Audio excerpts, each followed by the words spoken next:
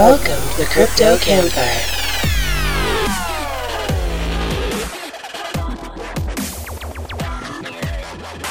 "2020 promised us hoverboards. They're an okay substitution, I guess."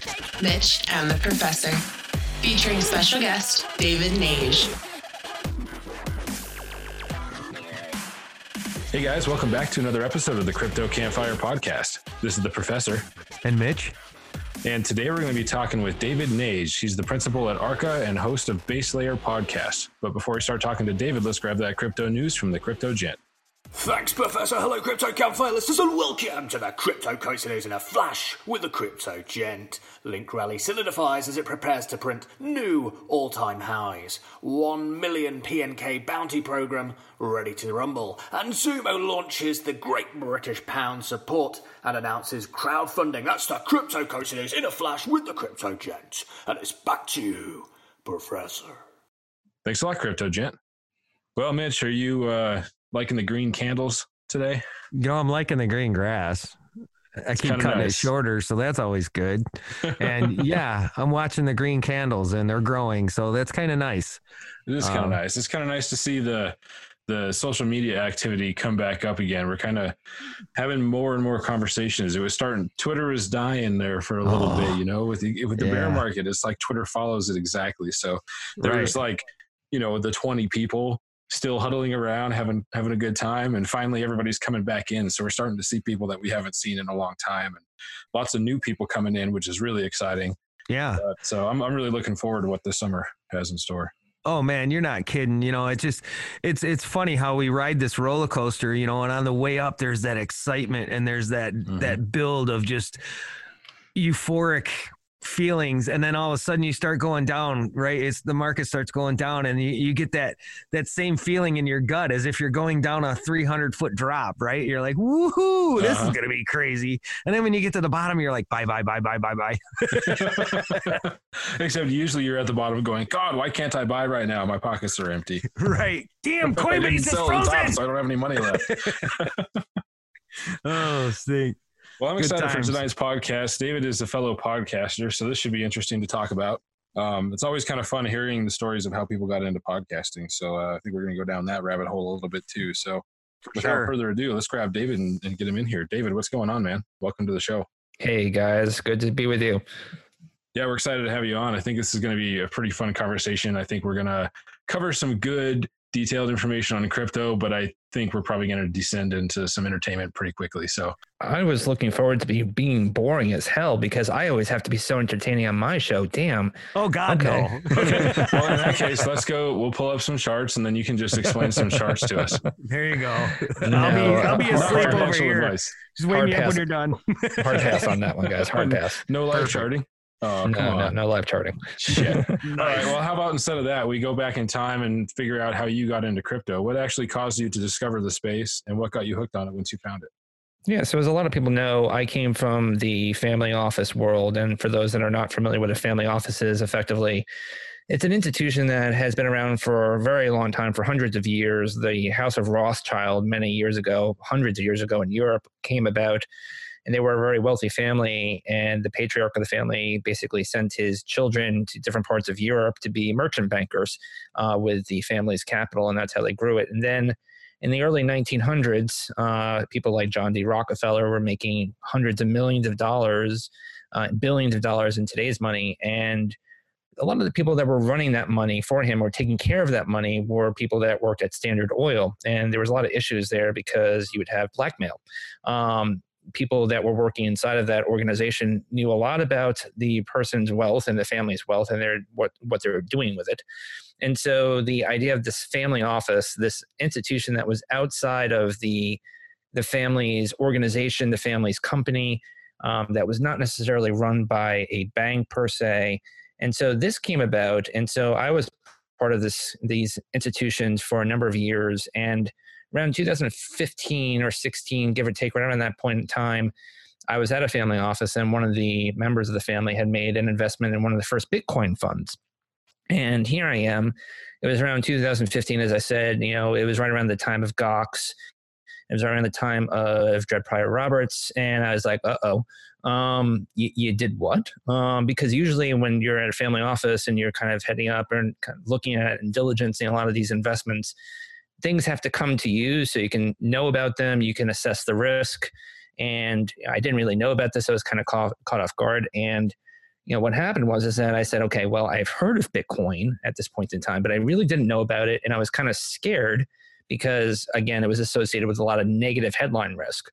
And so I said, okay, well, I have to obviously spend some time understanding this. So I spent about 6 months of my time really digging into it, not only just reading the white paper, but talking to people that were doing distributed and decentralized architecture and case studies and academics from Stanford and from Northwestern and other different schools throughout here in the United States, really trying to understand what the hell this was. And when I got that moment where I understood the idea of what Bitcoin was trying to do and the idea of distributed and decentralized networks as opposed to their, I guess you can call it their sister of centralized networks, when I started understanding what was happening with the internet that Tim Berners-Lee gave us around the 1992 period and how it became effectively bastardized, if you will, and how a few very large corporations started to become the lion's share, the operators, if you will, of the internet that we now know, I said, okay, well,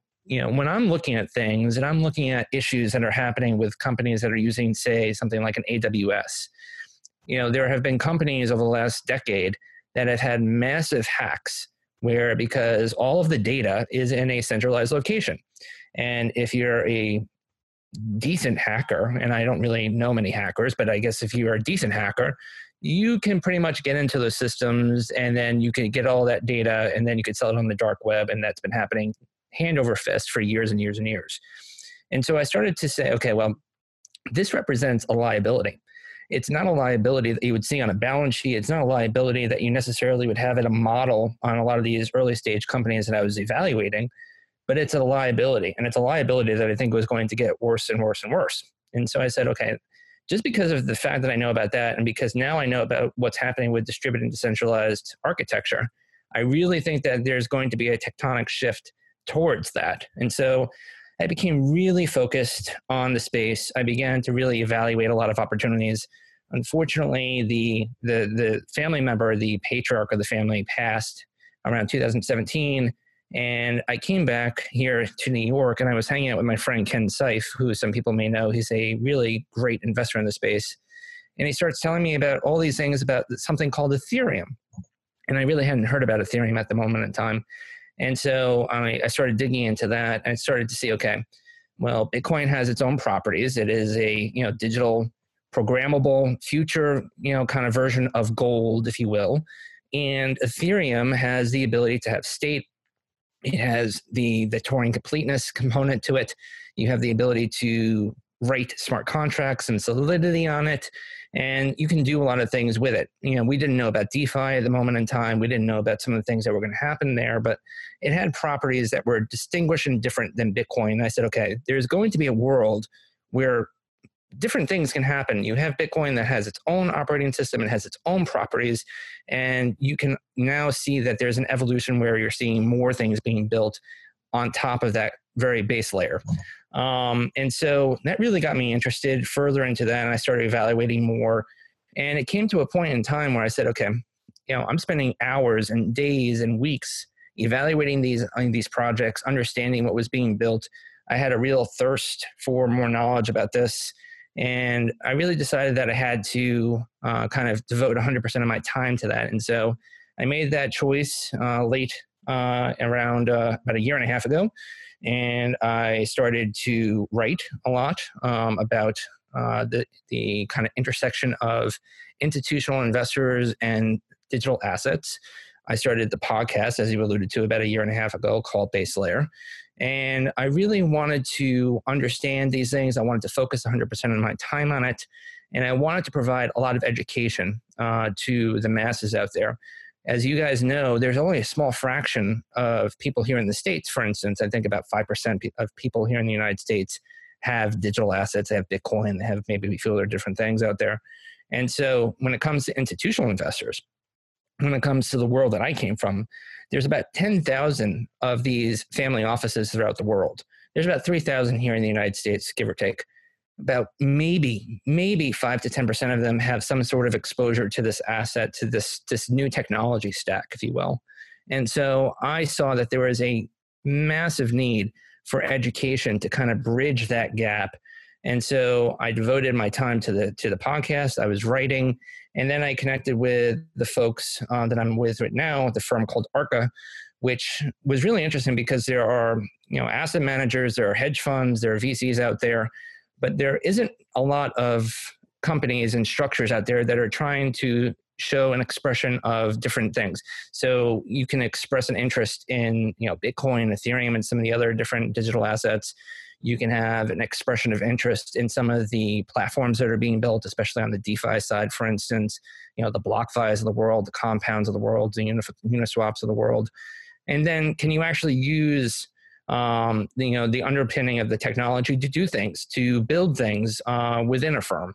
And so Arca really kind of was one of the only firms I found that was really looking at the complete spectrum of digital assets, of blockchains, if you will. I don't really love using the word blockchains, but they were the only ones that were able to really find that were showing an expression of interest in multiple different facets. And so that was really interesting to me. So I joined about a year and a half ago, and we've been working really hard on a bunch of different projects. But it was really just this kind of immense amount of time that I spent around, as I said, around 2015, late 2015 to 16, where I really just established this thesis that distributed and decentralized architecture, whether it's a programmable money, whether it's a network, was really going to have a profound effect on our society and our economic systems as a whole. So all that stuff caught your interest, but what got you hooked? I mean, did you buy crypto? What really got me hooked, I guess you can say, is it was my concern, I guess you can say, that we were going down a path that was unsustainable. When you say the path, you mean the path that Bitcoin was on, or the path that the financial system was on? I am of the opinion that the path that the financial system is currently on is unsustainable. Okay. And we saw evidence of that, obviously, in 2007 and 2008. I was working in the financial system at that moment in time. But what was also happening for the last 10 years is that there was a constant drip of liquidity coming to the system. There was always issues with companies, especially publicly traded companies, that were doing these immense buybacks, that were issuing a lot of dividends, that were really just kind of massaging and kind of camouflaging, if you will, a lot of the issues at bay. And so I saw that there were these issues that a lot of people really didn't want to pay attention to. We also had, in the equity markets, we had a 10-year plus bull run. And for anyone who has obviously looked at those charts, 10 years was more than anything else out there previously. And so a lot of that steam, I felt, had to come out of the system. I felt that a lot of the things that were happening to keep these companies, in the green, if you will, and consistently getting to 52-week highs was not real, that it was kind of masked. As I said, it was camouflaged. And I always felt that, and I've said this publicly on Twitter and some other places, that the equity markets, for instance, were on steroids, that it was just a whole kind of masquerade, that it wasn't really actually real.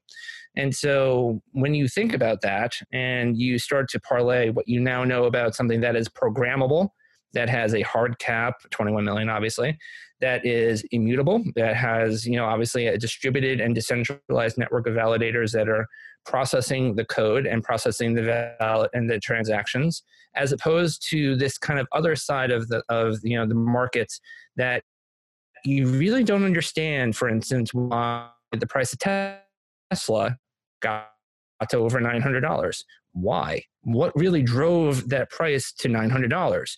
And, those are the kind of things that I started thinking about, back then. And it really led me to start to say, okay, well, we really need to have more of a transparency feature. We really need to be able to have things that the whole world can see. We can't have things under cloak and dagger, with some of the larger institutions where we really can't understand what is actually happening with our markets, what is actually happening with our economy. Right. So did you buy crypto? Sorry. I usually don't talk about my things publicly. Understood. But, I'm just saying, usually people in the space are. I will say this: I am not a no coiner. Well, there you go. That's all that needs to be said. I am not a no coiner. Right on. Yeah, I mean, you're undoubtedly in it for the tech and for the movement, for sure. Mm-hmm. Based on every year. There's also one other factor too. So as I was saying to you guys before we started recording, I am a father, and I have the joy of seeing children that are being raised in a new system, in a new society. Right. And for instance, I went to my kid's school last year when we still were able to go to schools and we still were able to all kind of see each other face to face. Remember that time, guys? It doesn't actually, it feels like a lot longer than it was. And I went to the kind of the parents tell about, what their jobs are and what they do. And I got up, and thankfully I didn't have like a fireman before me, because then I would feel like a real idiot. But, I come and I have a whiteboard and I, write things like, Google or Amazon. And I'm like, who knows about this? Who knows about that? And everyone's like, oh yeah, I know about YouTube. I watch all these, videos on YouTube. I know about Amazon. My mom buys me these things on Amazon Prime and they come the next day. And I'm like, okay, well, then I wrote Bitcoin. Who knows about Bitcoin? And then my son obviously did, because I talk about it 24/7. And Bitcoin is in his lexicon as of, both of my kids are, Bitcoin is in the lexicon, both of them right now. Nice. And I said, okay, who plays video games? Who plays, everyone, there's about 2 billion people in the world that play games. Who plays these games? And everyone's like, raises their hand. All these kids raise their hands. And if you look at some of the kind of the ways that the kids play these games, and these games, if you have studied these games, if you've seen these games, if you're a parent, you probably have some of these games on your phone unknowns to you because they download them without knowing. All of these games have tokens, and they have in-game digital currencies. And my kid now is kind of stuck on this game Fortnite, which millions of people play. And in this game, you have something called V-Bucks. And V-Bucks are something that is only in the game and allows the player to purchase, different, clothing, different avatar, things, different, what they call skins. And it's a in-game digital currency. And I said, okay, our current, generation, my kids, that in the next 10 years, what is the relationship that they're going to have to, say, something like gold? Something that is physical, something that is a hard asset, something that, my father, my grandfather, my grandmother, people that would have, gotten those assets, back in the day. And I came to the conclusion, and this is my own personal conclusion, but I think it's shared by others, is that this generation that is coming up, that is all mobile, that is all digital, that are gamers, I firmly believe that they, in the next 5 to 10 years, will be massive adopters of things like Bitcoin, because it is something that they can understand. It is something that is in their current daily lives. And so I believe that it is this next group that's coming in over the next 5 to 10 years that will really, catapult further into the further adoption of digital assets, especially Bitcoin. And so when you start thinking about that, and again, the lens of a parent really has made me a different person over the last 10 years. I started saying, okay, well, this is what's happening today, but I see obviously these kids are going to be growing up and they're going to be more of an integral part of our society in the next decade. I should start preparing now, because when they come into it, it's going to be too late. So David, what are your thoughts on, is there going to be something that comes out and replaces Bitcoin at some point? Do you think there's something that already exists along those lines? Or do you think that that next generation cryptocurrency, so to speak, has not been really truly discovered yet? It's an interesting question, and it's something that I get asked a lot too from people that are outside the sandbox, and I call it the sandbox. We're all in this particular sandbox right now because we all know about Bitcoin, we all know about digital assets, we know about different chains, and so we're in a very specific sandbox. And there's millions and billions of people outside of the sandbox who don't know the heck what we're talking about here. So first and foremost, before I say anything, obviously these are opinions of mine. They're not necessarily representative of my firm, but all of these things that I'm saying right now are kind of my opinion. So I want everyone to understand that and be, aware of that. But when it comes to a new Bitcoin or a better Bitcoin, it is an open source. It is something that is open source. It is something that it is code. It is something that if you look at code and you look at something that is an open source project, it could be obviously improved. As we all know that there are BIPs out there that are trying to make improvements like Snort signatures and all the other things that are happening within the community. I personally think that the way that you have it today is that it is a very defined technological asset. It is something that is, programmed to do what it does.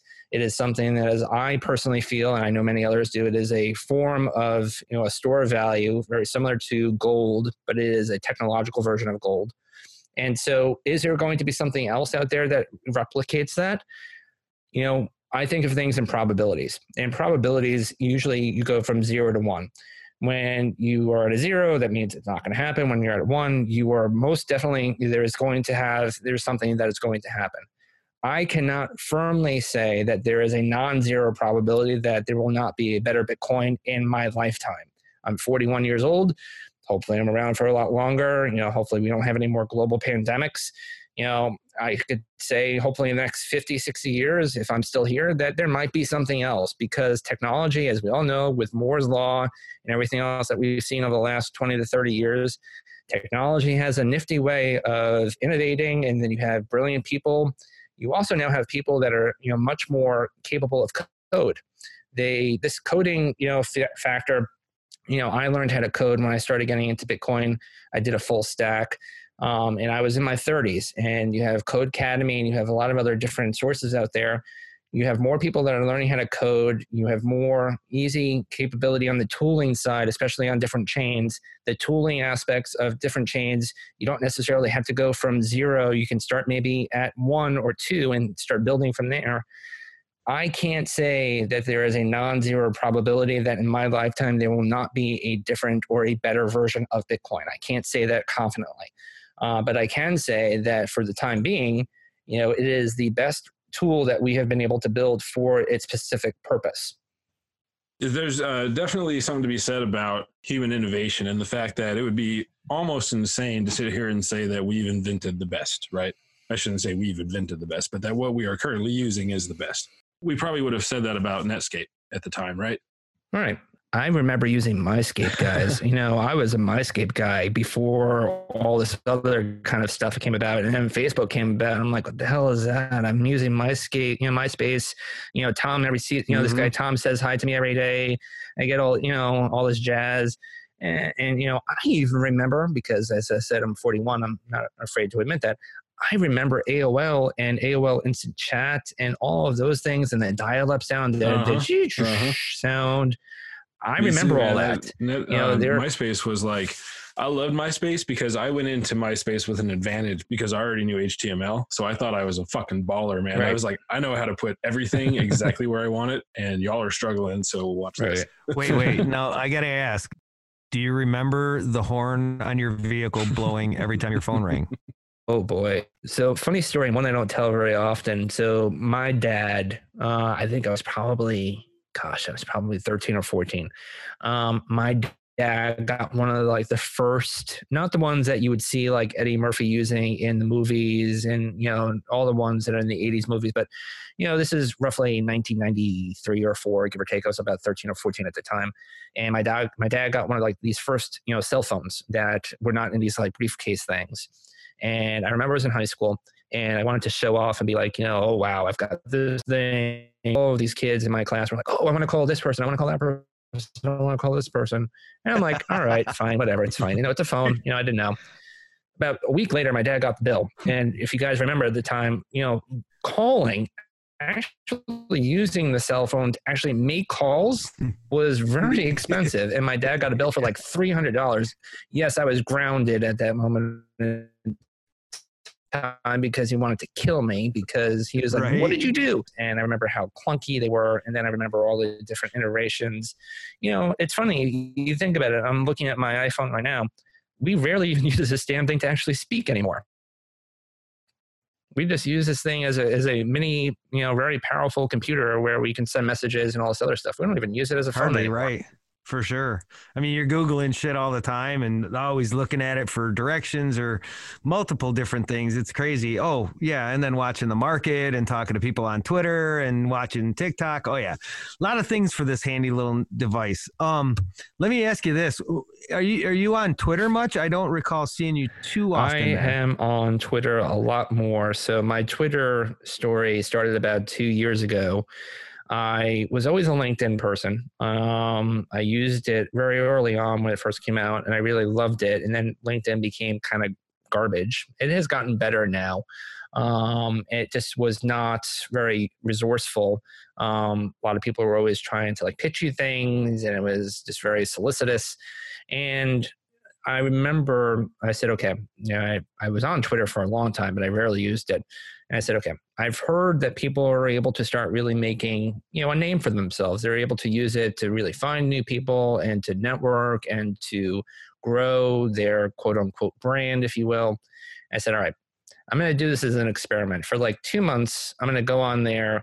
And this was probably about 2 years ago, as I said. And I'm going to go on there and I'm going to tweet maybe 2 times or 3 times a day, but I'm going to do that every day. I'm going to make sure that I do it every day. And I'm going to kind of share what I know, from the different worlds that I've lived in before, from finance and now obviously with crypto. And I'm going to kind of wedge myself there. And so I did that, and I went from 50 followers to 150 followers, and then to 500. And then I finally got to 1,000 after 3 months. I'm like, oh, wow, this is actually kind of cool.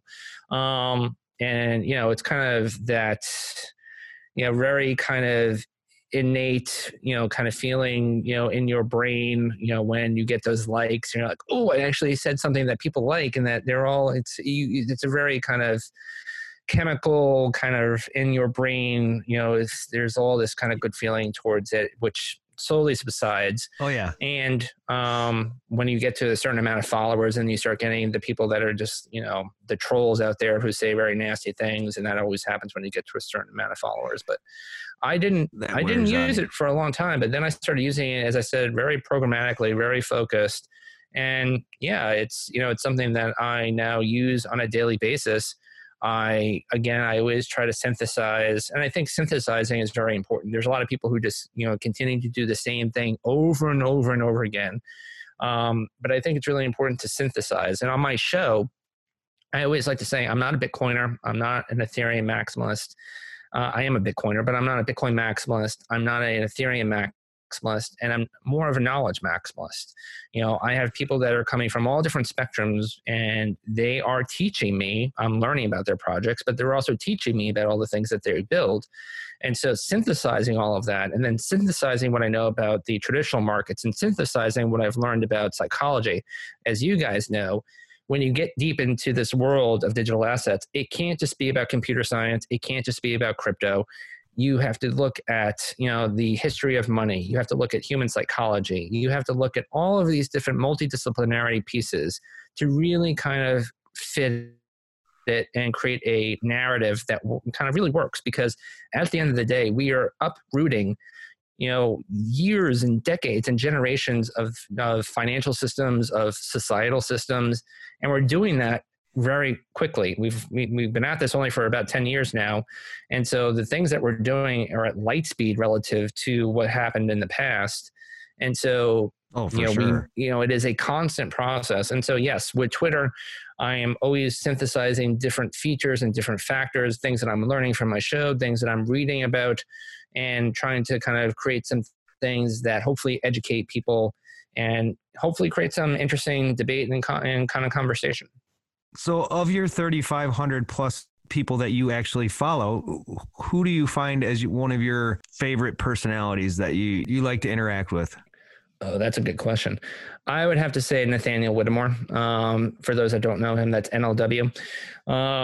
I've gotten to know Nathaniel for a number of years, and he started a few years ago doing long read Sundays, where he would look throughout Twitter, and especially through crypto Twitter, if you will.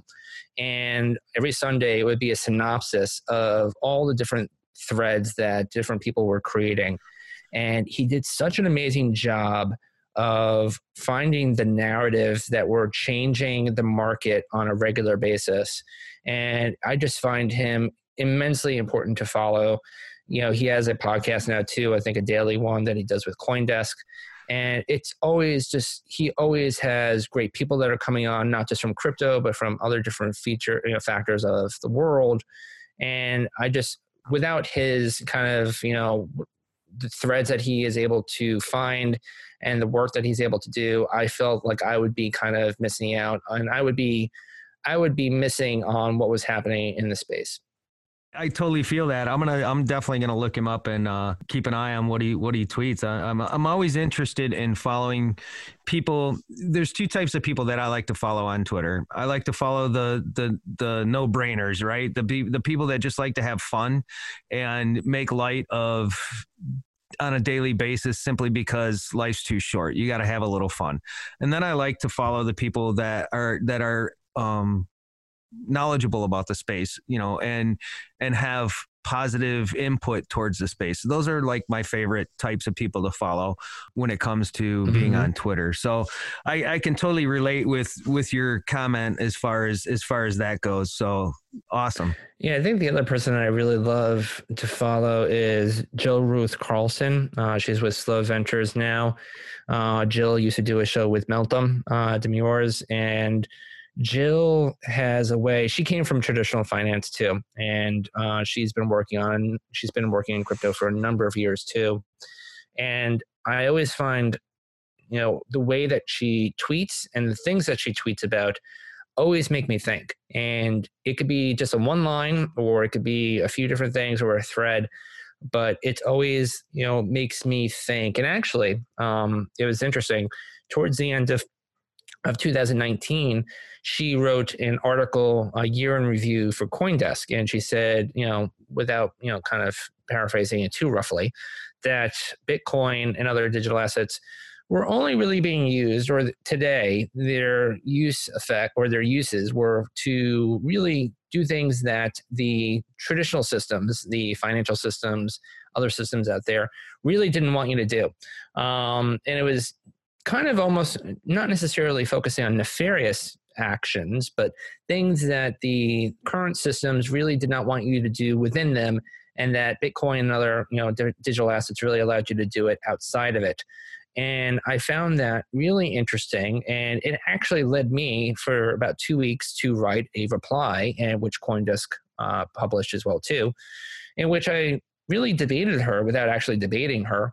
And I wrote that, I disagreed basically at the end of the day, that, I thought that, the system, that we were building today was one that could replicate and could fix a lot of the problems that our current system has. One of the, issues that I talked about was remittance and payments. It is really, really disgusting that if you're living in the United States and your family is from another country, maybe, for instance, a country down in Latin America, maybe Argentina, it is disgusting that there are these rent seekers that take such a large chunk of the money that you're trying to send to your family, all for sending money electronically. They're not actually doing anything. It's all electronic. And really, it shouldn't be as a large percentage as it is today. And so there are different, projects out there within the Bitcoin and digital asset ecosystem that are working on that currently. And there's one that's been around since 2013 that's been using the Bitcoin blockchain to do that. And so I found her to be inspiring because, one, she's really, in my opinion, brilliant about the space, but two, she also makes me really kind of think, and again, without actually, talking to her on a daily basis, debate, what she's actually putting out there. All right, David, tell us about the most recent dream that you can remember having. Oh man, they're never usually that good. Oh, that's okay. Sometimes there's no, it's interesting because once COVID happened and once we went into lockdown, I'm here in New York and we didn't really have any place to go. And so, I was pretty stressed out. As I said, I'm a father and, we're all here in an apartment and it's difficult. And so I started taking melatonin, which has been helping me sleep. And I've been finding that they are interesting sleep patterns. I've been trying to monitor my health more. I got this thing called the Aura Ring, and I also have my Apple Watch. I've been trying to monitor my sleep cycles, and I'm apparently not sleeping enough in the last 2 weeks. But, I guess the dreams that I have, I'm an 80s, I was born in 79. So a lot of my kind of culture came from the early 80s. And I always was a big fan of Back to the Future. And so I remember Back to the Future 2 when they go into the future and he gets out of the DeLorean and he's, wearing this new kind of funky jacket and he's got these Reeboks and then he's got the hoverboard. I remember some sort of a thing where I kind of replaced Marty McFly and I had that I always wanted that hoverboard, by the way. And I think I had the hoverboard and the cool Nikes that he had and some other things. And I don't really remember much, but I tried to think about that because we were watching this show on Netflix called Altered Carbon. And it's one of these dystopian future-esque type of things where it's very Blade Runner, it's very dark. There's different layers to the city where the bottom layer is kind of like the crap. And then you get the middle layer, which is like, okay. And then you got the top layer, which is for the all ultra wealthy. I prefer right now in the fact that we're kind of all in this kind of quarantine to have happier thoughts. And so I think that's probably why where I deferred to the Back to the Future 2, where he gets out of the DeLorean. It's kind of nice. And he's got these kind of cool gadgets. So let me ask you this. What are we all going to do when all of our crypto gets cut in half at the halving? Well, again, this is not financial advice. And obviously my opinions are my opinions only. But that question hurts your brain. Yeah, right. I've had the pleasure of getting to know some very successful people in my career. And these are people that have, obviously made a significant amount of money for themselves and for their families. And one of the things I've learned from them is that the people who get caught up with what's happening right in front of them usually make the most mistakes. The people who are looking down the road, that are looking far into the spectrum, that, are looking 5, 10, 15 years down the road, those are the ones that are really successful. There is volatility, in your life. There is volatility in the market. There are people who get very scared when volatility happens and when prices go down, and they don't necessarily know what they're actually holding. Obviously, we've called those the weak hands. And it is those that really, in my opinion, and from what I've seen historically from the people I've gotten to know, as I said, the very successful people I've gotten to know in my career, it is those that say, okay, when there is intermittent volatility, when prices go down, when things go down, when assets values go down, you really have to evaluate, not just for today, but you have to evaluate for, again, the future. And that future can be in the next 6 months, that can be in the next 6 years, that can be in the next 16 years. And so, I think for those that are kind of pontificating and wondering what will happening, on May 12th, I'm really, me personally, I think my firm also, we're looking much forward, down the road. We have our eyes on the prize down the road. And we understand that there are blips within, the current day-to-day operations of a new ecosystem like digital assets. And that, as I said, again, the most successful people really are the ones that, look way into the future and not into the current. So what you're saying is when the crypto that I hold gets cut in half, I'll just go buy some more at the dip. You totally missed my sarcasm with that question. I was trying to get you to laugh a little bit. And I said, my question was, when all of our crypto gets cut in half on May 12th, what are we going to do?